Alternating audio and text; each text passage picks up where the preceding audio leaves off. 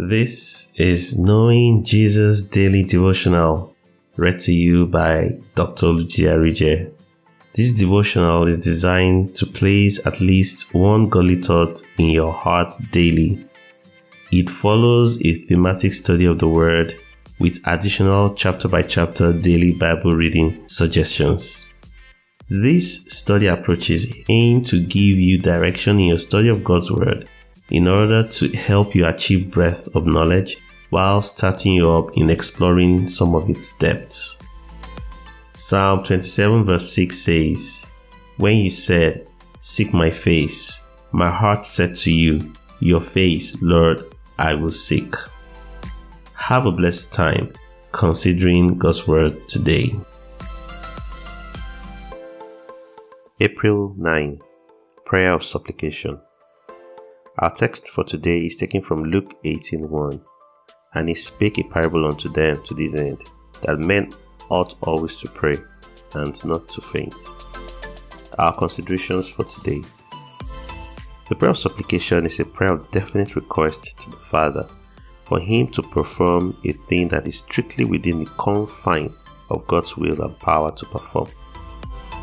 Before you ask, how is that different from prayer of faith we discussed yesterday?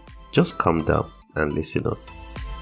First, remember that every prayer must be done by faith, so this one requires faith too.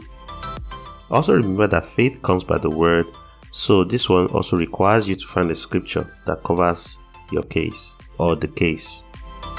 The main difference is that this one is not a one-time prayer. There are certain things that God has already done for us, so we do not ask Him again and again in prayer.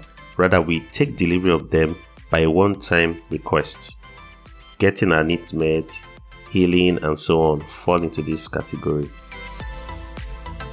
There are, however, some other things that are solely within the confine of the will of the Lord to perform, and supplication is the way we come before the Father to get those things accomplished. An example is on matters that involve the will of another person. God does not manipulate people's will, neither should we. We cannot pray a prayer of faith to get somebody with a really bad temperament to change. Rather, we can supplicate on the matter before the Lord, since the matter involves the will of another. The Lord then sets things in motion that eventually leads to the change of heart of that individual. A hallmark of prayer of supplication is that we keep on doing it till we receive a note of victory in our spirit that the matter is settled, or till it physically manifests. The former often comes first, that is, we have a note of victory in our spirit. The patience of faith in this case is that we keep praying and not give up. Oftentimes, the prayer of supplication would precede the prayer of faith. As we continue to supplicate on a matter, faith starts to rise in our hearts until we get to a point of full assurance of faith where we declare a one-time prayer of faith, and that ends the matter. This may sound a little technical, but I assure you that it works. Now, take this declaration of faith with me. Father, I thank you because I persevere in the place of prayer, and I do not give up or faint till I see your kingdom come and your will done in the matters that is in my heart. Thank you, Father, for always coming through for me. In Jesus' name, amen.